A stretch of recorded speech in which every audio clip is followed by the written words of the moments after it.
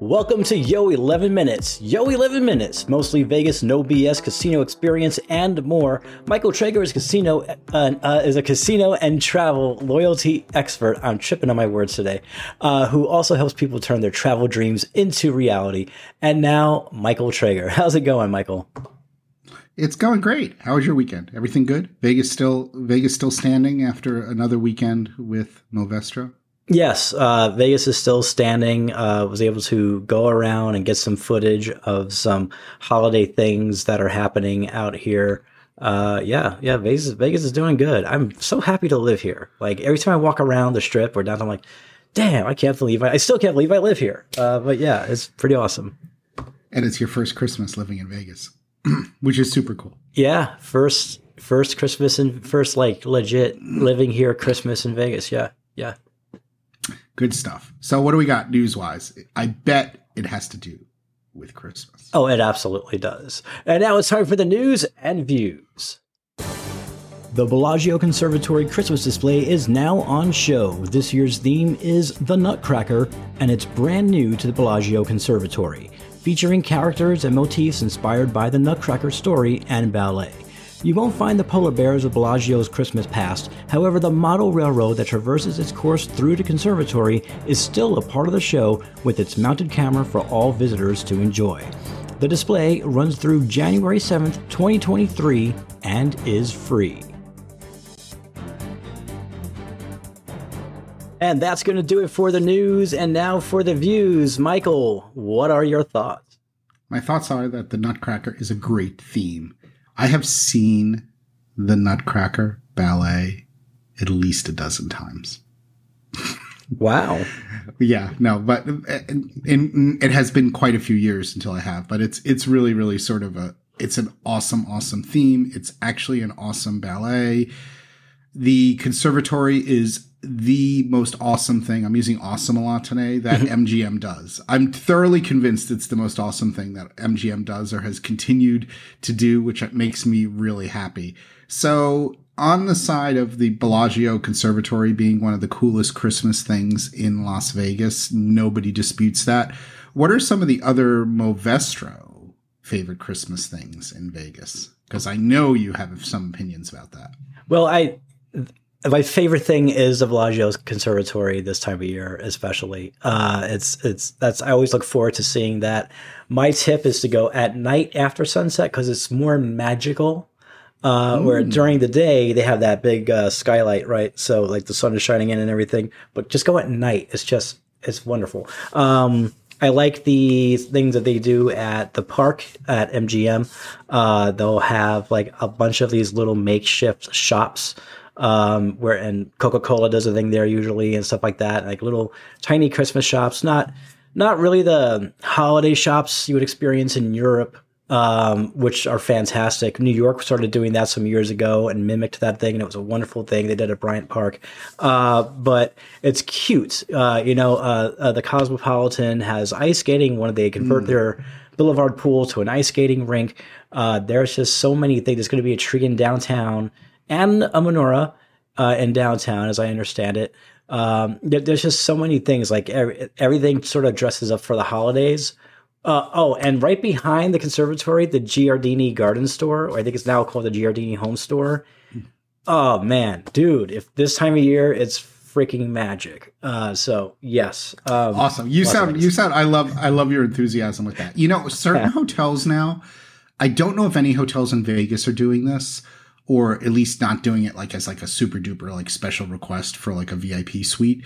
But there are hotels now that allow you to book hotel rooms like with a Christmas tree for Christmas. And I know Ocean Casino in Atlantic City has like what they call festive rooms that you can book that have a Christmas tree in them. And I think that's like a fabulous idea, right? If you take your family to Vegas for Christmas and you could book a suite like that's a festive suite that's like decorated for Christmas with a Christmas tree. Anyway, that just hit me, that idea. But I think it's one of the coolest travel like sort of ideas out there. And goodness, people would definitely pay for that. It's funny you mentioned that. The Plaza Hotel in New York, they do this thing every holiday season where they they have the Home Alone room because of Home Alone Lost in New York, where he's staying at the plaza and stuff. So they have that room set up and it's festive. And of course, it's an exorbitant price for that. But still, anyway, it was just, as you were talking about that, it made me think of that. Okay, it is time for the tease.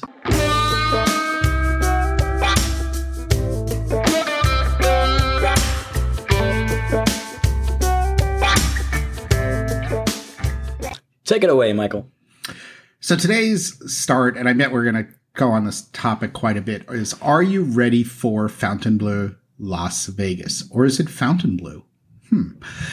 Anyway, other than the fact that it is the hardest casino name to spell, and that's because it is the word fountain in French, which is totally spelled differently, as well as has an E at the end, which is why everybody spells, and everyone's autocorrects Fontainebleau, Las Vegas incorrectly to the English, which makes it really tricky if that sort of drives you crazy seeing it spelled wrong all the time or not remembering how to spell it. But the other thing is it seems like everything is so mysterious. And I know that Movestro and I were talking about this before, and he thinks the mystery is on purpose.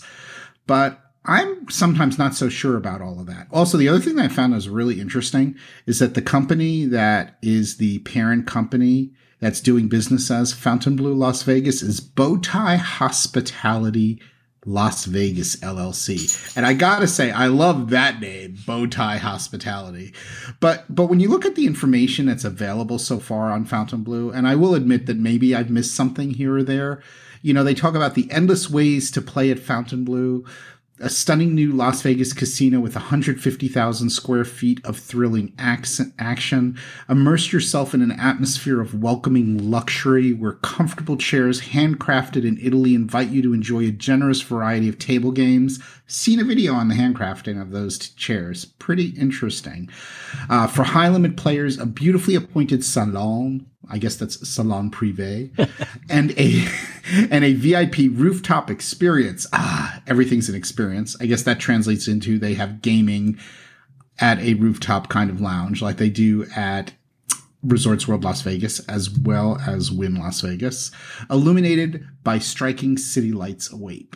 But, I just hear so little about the VIP pre-opening.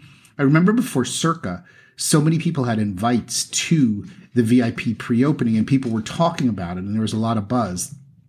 But unless I'm missing something or not paying attention, there seems to be very little buzz from gamblers being invited to a pre-opening party or saying they're going to a pre-opening black tie party.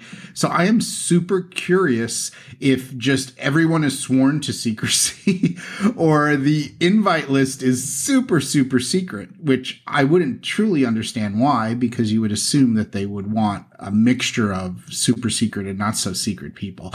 The other thing that's a sort of a curiosity to me is their loyalty program. I mean, the only thing that we really know so far, at least I know, once again, I could be missing something, is that it's a program where you're going to earn points on all eligible experiences throughout the resort for gaming and non-gaming. So that's cool. They're definitely telling you you're going to get points for everything that you do in the resort.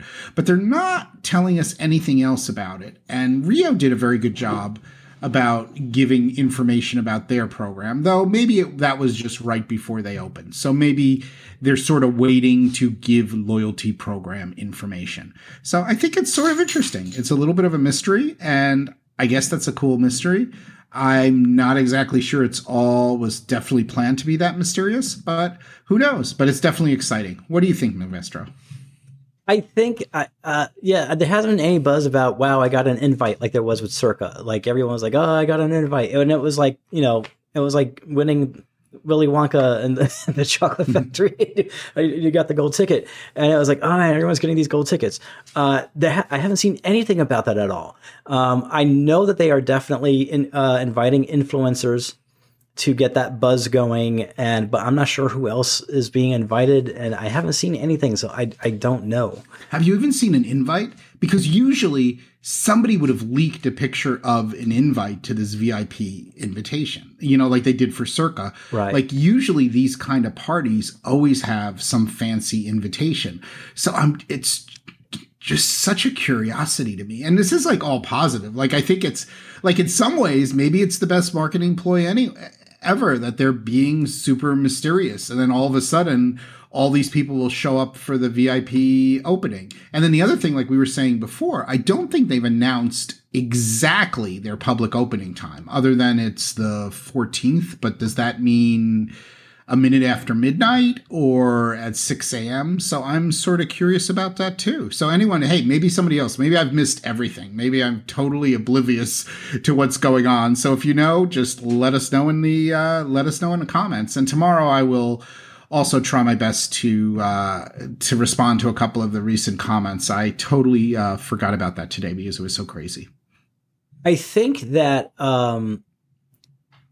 if I'm not mistaken, did Cosmopolitan open at midnight? I'm wondering if maybe that's what's going to happen if they're going to do midnight of that day, like 12:01 a.m. or something like that. That's what Circa did. What Circa did is the VIP. They did all their VIP stuff, and then at midnight it was open to the public, which is the logical way to do it, is have all the VIPs show up at like 5 or 6 o'clock and you do the VIP thing and then you open it to the general public.